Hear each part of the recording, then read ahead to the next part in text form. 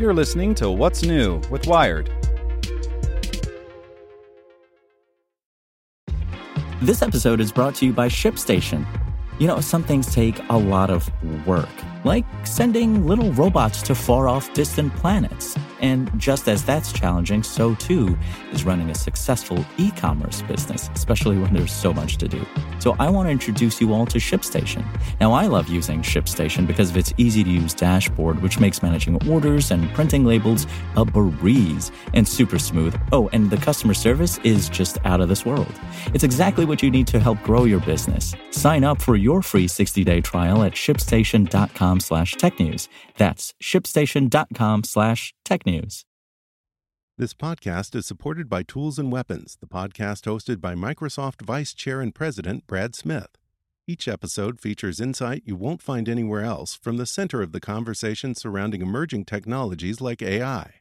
Right now on the podcast, you can hear a special episode where Brad Smith lays out Microsoft's vision for a vibrant marketplace driving the new AI economy.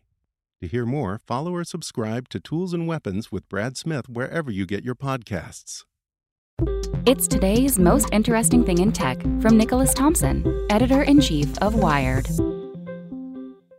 Brought to you by Lucky Charms Magical Mission. Let Lucky the Leprechaun take you and your kids on an interactive adventure through the 8 magical charm lands to restore magic. Available on your smart speaker. Just say "Open Lucky Charms Magical Mission" or search for it wherever you listen to podcasts. For today's most interesting thing in tech, I'd like to praise the Trump administration. I've been quite critical of their technology policy in other areas, but there's a new announcement that is, quite frankly, quite good.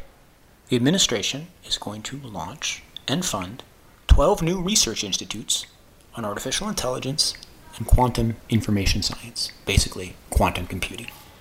The administration has, for a while now, had a good focus, hired very smart people who work on these issues, and it is absolutely, completely a major responsibility of government to fund fundamental research in these areas.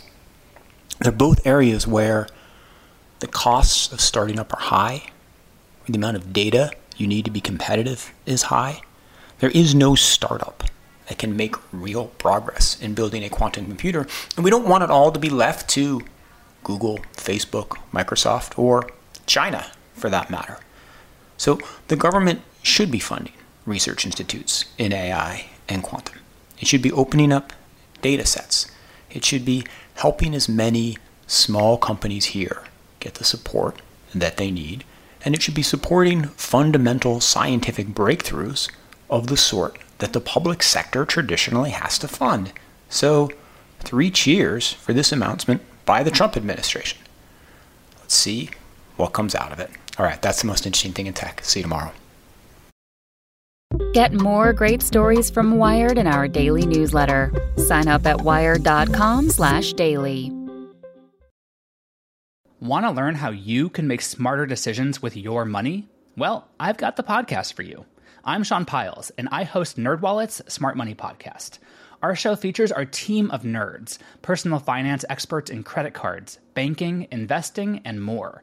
And they'll help you make the most of your money while cutting through the clutter and misinformation in today's world of personal finance. You'll get clarity on strategies to help you build your wealth, invest wisely, shop for financial products, and plan for major life events. Listen to NerdWallet's Smart Money Podcast wherever you get your podcasts.